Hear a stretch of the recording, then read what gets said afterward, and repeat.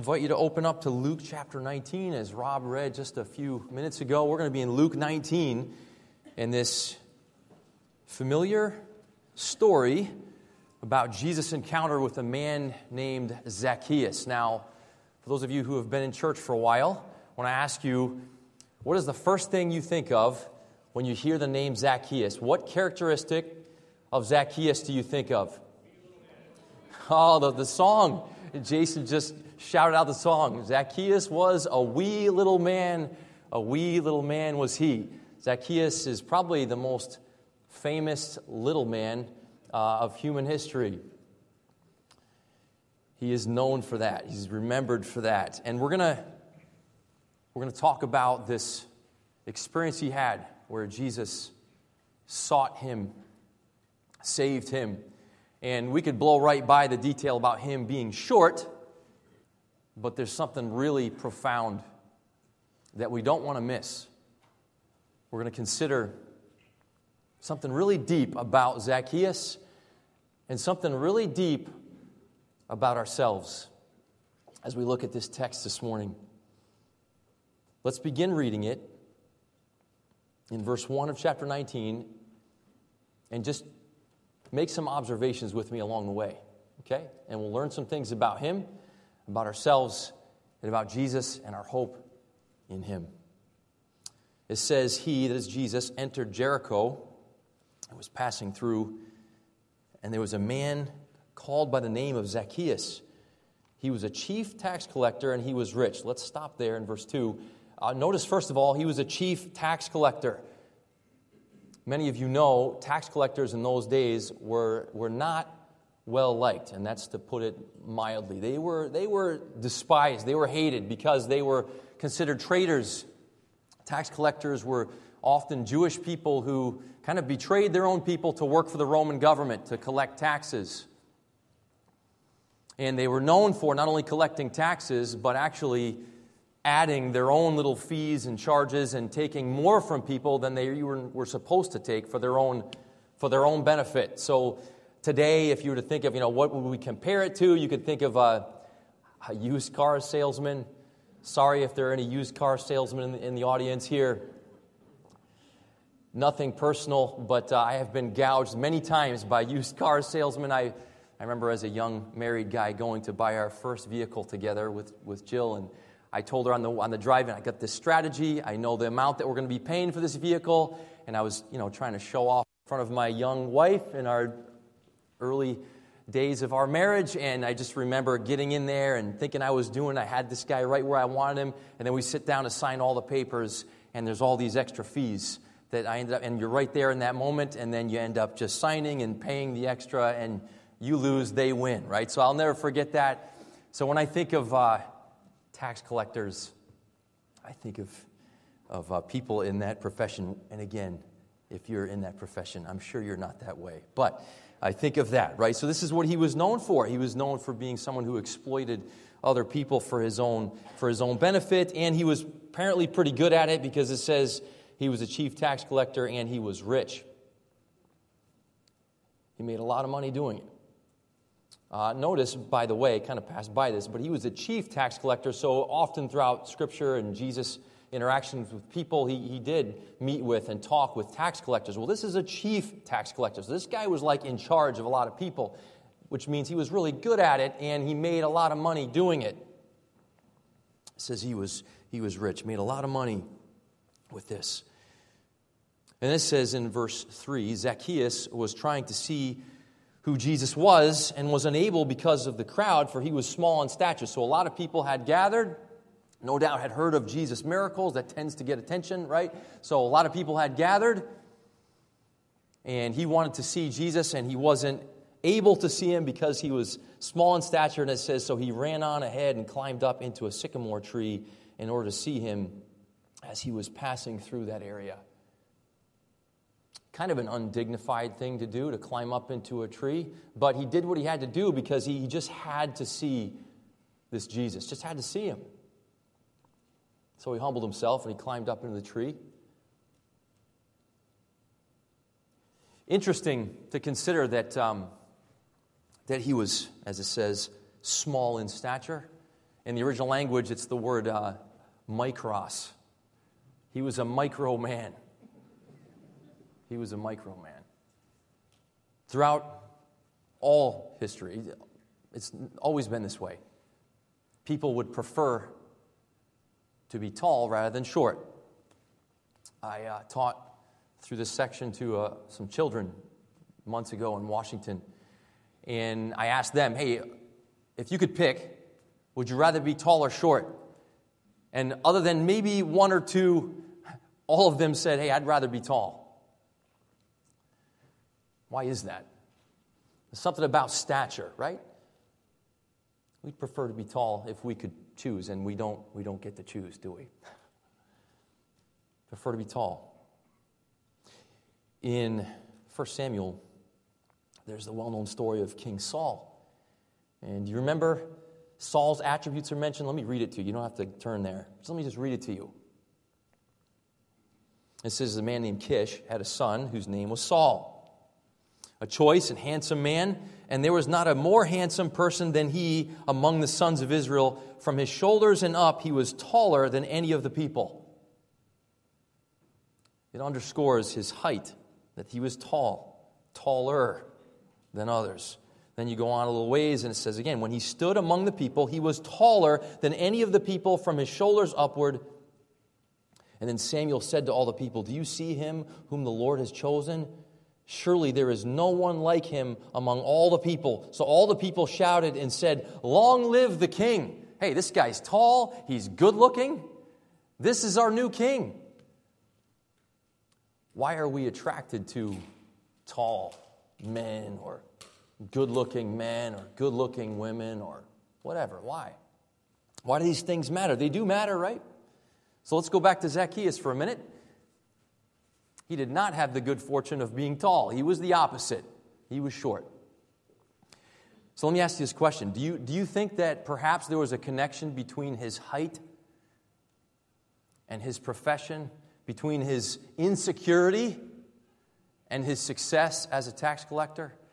Do you think maybe something within him drove him to excel, to prove something, to compensate?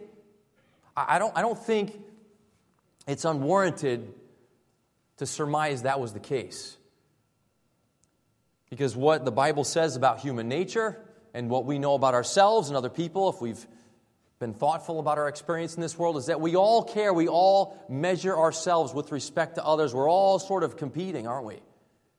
And whether you are physically small or not, some of us are shorter than others in here, and all different varieties in terms of the bodies that we have. But whether you are small in stature or not, I would suspect that there are areas of your life in which you feel small.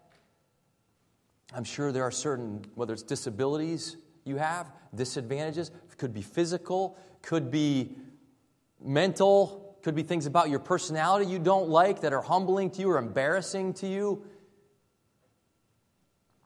Many attributes, many aspects of our lives, we can feel this sense of humiliation or insecurity. Isn't that right? We all have them. And they can drive us to succeed and excel in some really positive and beneficial ways. We can be driven and work hard and achieve things because of that, trying to overcome whatever that disadvantage is, and that can be a good thing. And it can be a toxic thing. It can be dark. Like Zacchaeus, we too can be guilty of taking advantage of other people, can't we? And sometimes it's in those very areas in which we're trying to prove, we're trying to compete, we're trying to one-up the next person. Sometimes it's in those very areas that we do the most damage in this quest to prove something, to prove that we're big, that we're strong, that we matter. I'm sure you have your version of that. I have mine. I'm going to tell you a little bit about mine, even though it's embarrassing. I'm going to tell you about it anyway. You know, growing up, I was always driven to succeed. I kind of a perfectionist, and I always wanted to do really well. And I played sports, and I tried somewhat hard in school, somewhat as I got into the older, college years. I tried harder, but I found that I was always just kind of average, always mediocre, and that was not good enough for me. Until I moved from Rhode Island, where I grew up here, down to Florida to attend Christian college. And then I found, for the first time in my life, I found the arena in which I could really excel. Because I like to read and think and communicate, and it turns out that can work out well for such a person in that context, in the Christian context. And so that's what I did.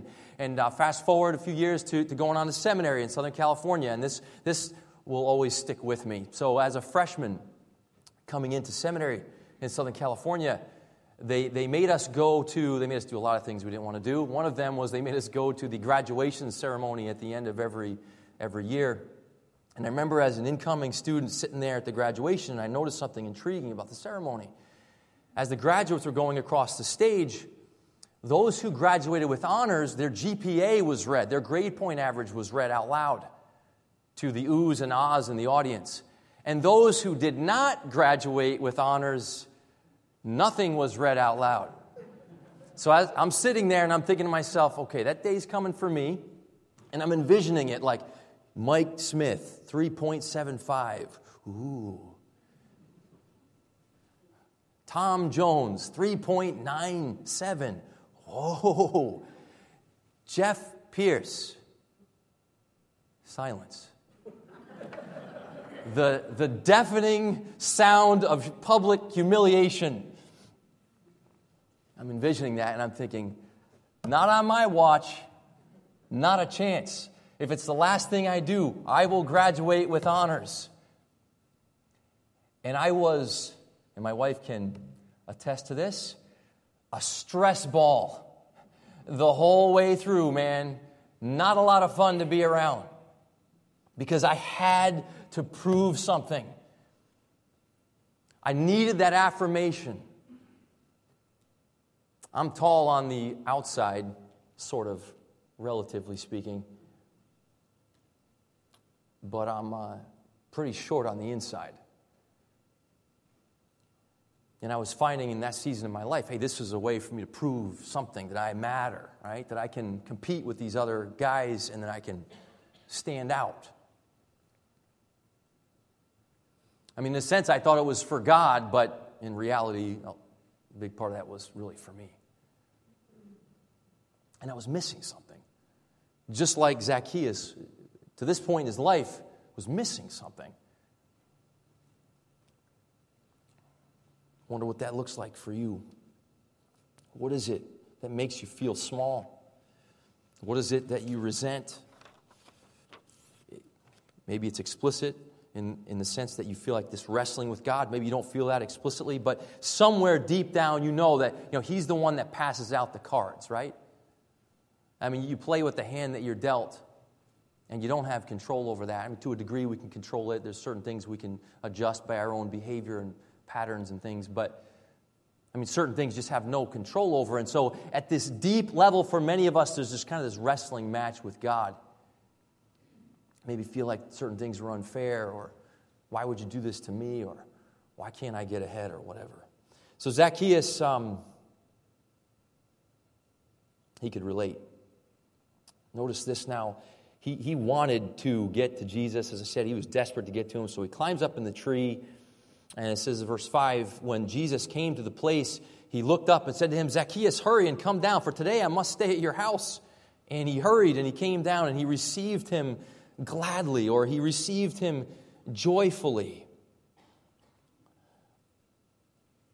Maybe Zacchaeus had heard that this Jesus, unlike the other religious leaders, this Jesus was a friend of tax collectors and sinners. Maybe he'd heard about the miracles. Maybe he heard rumors this could be the Messiah. And maybe he was thinking, I need help. Maybe he was at a point in his life where he was realizing the darkness of his own soul, the selfishness, the insecurity. Maybe he was exhausted by all the competition in his life, all the trying to prove and trying to justify and trying to atone for himself or whatever. Maybe he was just sick and tired of all that. And he just had to get to Jesus. And so He did everything he could, and Jesus sees him, and it's amazing because you think, well, if you weren't short and he didn't climb up into that tree, maybe he would have just blended in with everyone else. Perhaps that disadvantage or disability in his case was exactly what God was intending to use to get his attention and to have this encounter. Well, notice next he was befriended and loved by Jesus in verse 7. It says when they saw it, and they, I think, is the people surrounding him, and they just, remember, they hated this guy, right? So they saw it and they began to grumble, saying, he, that is Jesus, has gone to be the guest of a man who is a sinner. I mean, probably a bunch of self-righteous religious people. So I was like, what's he doing hanging out with that guy? This con man? Scoundrel? Why would you, if you're the Messiah, why would you go hang out with that guy? And throughout Luke, you read about this. I mean, it was just scandalous to the religious community because he was always hanging out with normal folks, unpolished, everyday people. And they accused John the Baptist, he's wrong in certain accounts. And then of Jesus, they said, he's a glutton and a drunkard and a friend of tax collectors and sinners. And it's a good thing, right? It's a good thing that he is. He loved Zacchaeus. And when he said, I'm going to come and I'm going to eat with you, I'm going to spend time with you at your house, it was the extension of friendship. And this, by the way, don't forget, this is God in the flesh, right? Reaching out to this man, to befriend this man that nobody else wanted anything to do with. Because something of the darkness of his soul, unlike those of us who are kind of able to clean up the outside, some of us are pretty good at that.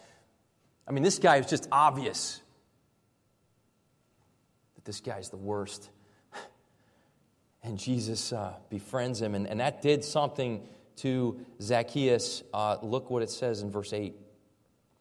He stopped and said to the Lord, behold, Lord, half of my possessions I'll give to the poor. And if I have defrauded anyone of anything, I'll give back 4 times as much. This is what I want you to observe about this verse. Zacchaeus,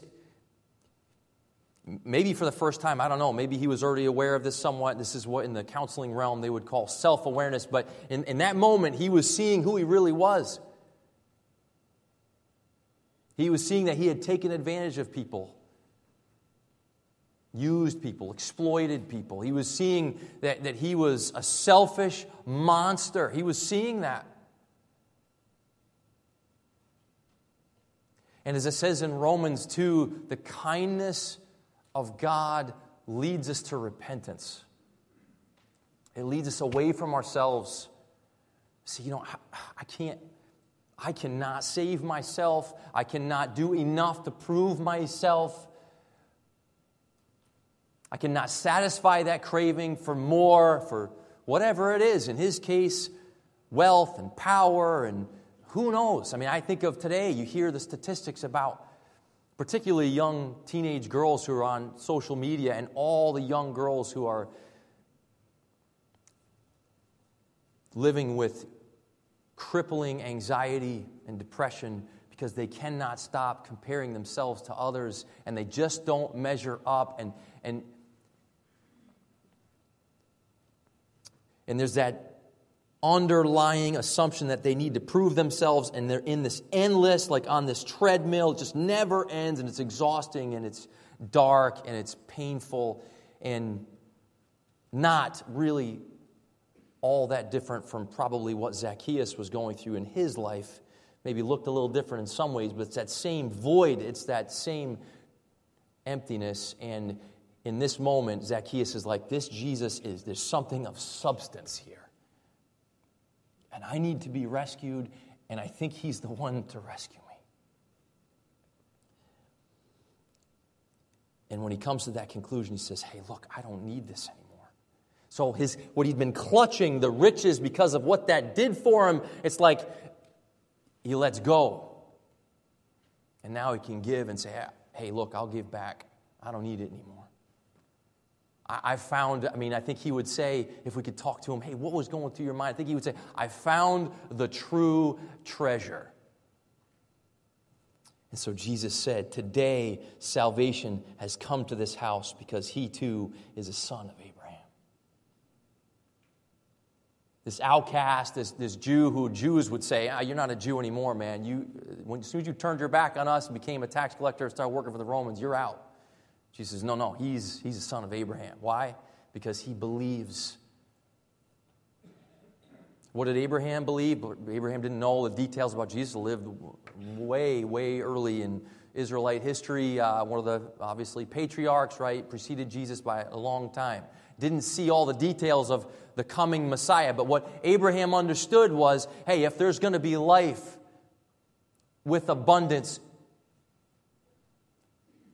if there's going to be any kind of promised land, any kind of, we could call it the good life, then only in Jesus. And I don't just mean like with stuff and material things, like maybe Abraham was thinking on that level, but somewhere God was communicating this message from beginning of Scripture really to the end that, hey, I'm life. And not just like physical life, not just material things, not just health, but more importantly, because our bodies are all dying, right? But no, eternal life. Restored relationship with our Creator, by virtue of which we experience His love and His joy and His peace. Those things that we can't seem to find anywhere else. Isn't that right?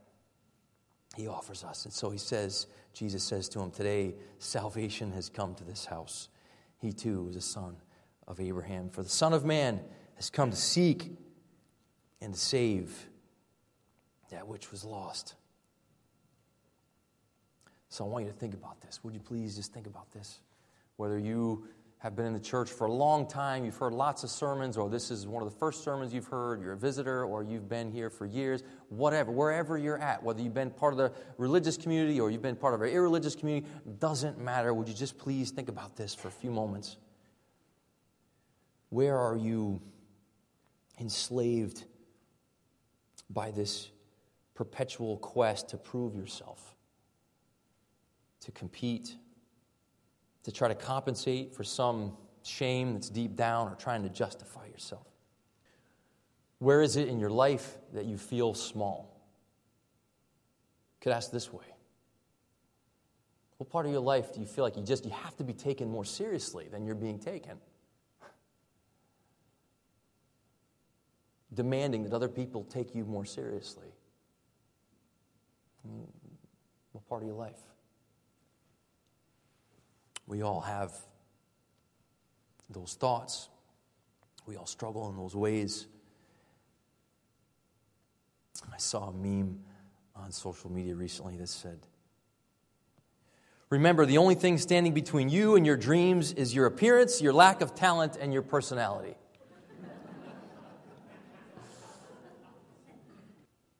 We're all deficient creatures. We're small. Something that just doesn't, I don't know, it's hard to accept that. But just like Zacchaeus, maybe that's where God wants to meet you. Let me read you one other passage. Way back in Isaiah 53. You don't need to turn there. Listen to Isaiah 53 and what it says about Jesus. Okay? Who has believed our message, and to whom has the arm of the Lord been revealed? He grew up before him like a tender shoot and like a root out of a parched ground. Life where there was no life. He has no stately form or majesty that we should look upon him, nor appearance that we should be attracted to him. He was despised and forsaken of men, a man of sorrows and acquainted with grief. And like one from whom men hide their face, he was despised, and we did not esteem him. Surely our griefs he himself bore, and our sorrows he carried. Yet we ourselves esteemed him stricken, smitten of God, and afflicted. But he was pierced through for our transgressions. He was crushed for our iniquities. The chastening for our well-being fell upon him, and by his scourging we are healed. All of us, like sheep, have gone astray. Each of us has turned to his own way, but the Lord has caused the iniquity of us all to fall on him. He was oppressed and he was afflicted, yet he did not open his mouth. Like a lamb that is led to slaughter, and like a sheep that is silent before its shearers, so he did not open his mouth. By oppression and judgment he was taken away. And as for his generation, who considered that he was cut off out of the land of the living for the transgression of my people, to whom the stroke was due? His grave was assigned with wicked men. He was with a rich man in his death, because he had done no violence, nor was there any deceit in his mouth. But the Lord was pleased to crush him, putting him to grief. If he would render himself as a guilt offering, he will see his offspring, he will prolong his days, and the good pleasure of the Lord will prosper in his hand. Just a few more verses. As a result of the anguish of his soul, he will see it and be satisfied. By his knowledge, the righteous one, that is Christ, my servant, will justify the many, as he will bear their iniquities. Therefore I will allot him a portion with the great, and he will divide the treasures with the strong, because he poured out himself to death and was numbered with the transgressors, yet he himself bore the sin of many and interceded for the transgressors. One last little detail. You know what the name Zacchaeus means? Probably don't know what his name means. I didn't know until recently.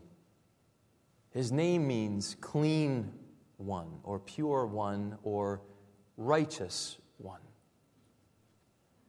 Kind of ironic when you think about the life the guy led. Selfish, arrogant, combative, exploiter, bigot, user. And in that place of his deepest insecurities, his darkest sins, and greed, his competition even with God and other people, in that evil place, Jesus met him. Jesus, the righteous one, befriended him. Jesus, when he went to the cross, he died for Zacchaeus, and he died for you, and he died for me. And that is amazing love. You know the recesses of your heart. Your spouse, if you're married, knows some of them too. And even the most loving among us, we have our limits, don't we, with one another and one another's junk. Here is a creator God with whom we have really the biggest problem. The one we've offended the most severely and egregiously, and yet he loves us and comes to us. And even as it says in Isaiah 53, he is pleased to rescue us, to be numbered among us, to die for us, to shed his blood, to go to the cross, to tell us, ready for this? We're going to end on this note, to tell us that in him we are righteous, justified. There's nothing else to prove. We're free. Let's pray. God, thank you for this truth, which cuts to the heart of all of us. It gets real deep inside. God, we come before you this morning to confess to you that we have been enslaved by our desire, by our perceived need to prove ourselves, to be more than we are, to have more than we have. We have been, in a very real sense, at war with you. We have disadvantages. We have disabilities. We have losses in our lives that have made us angry and belligerent against you, against others. We have such a hard time accepting a small place. And this morning you're telling us to just accept it. And to be with Zacchaeus and to look upon Christ and to see him as a Savior. To see him as the one who offers us the gift of eternal life, the gift of justification, to believe, to come unto Him and to find rest for our souls. We're just so tired in every other part of our lives, at our job, in our families, sometimes in the church. We're just exhausted, trying to keep up, trying to get ahead, trying to prove something, and you just tell us there's nothing left to prove. Help us to behold your Son, to say He is the righteous one. Thank you for the gift of eternal life. Help us to receive it joyfully like Zacchaeus did, and to have our eyes open to the people around us, to see them as human beings, not to be exploited and consumed, but to be loved, to be served, to be helped. Thank you for what you've shown us this morning. Thank you for the good news of the gospel. It's in Jesus' name we pray.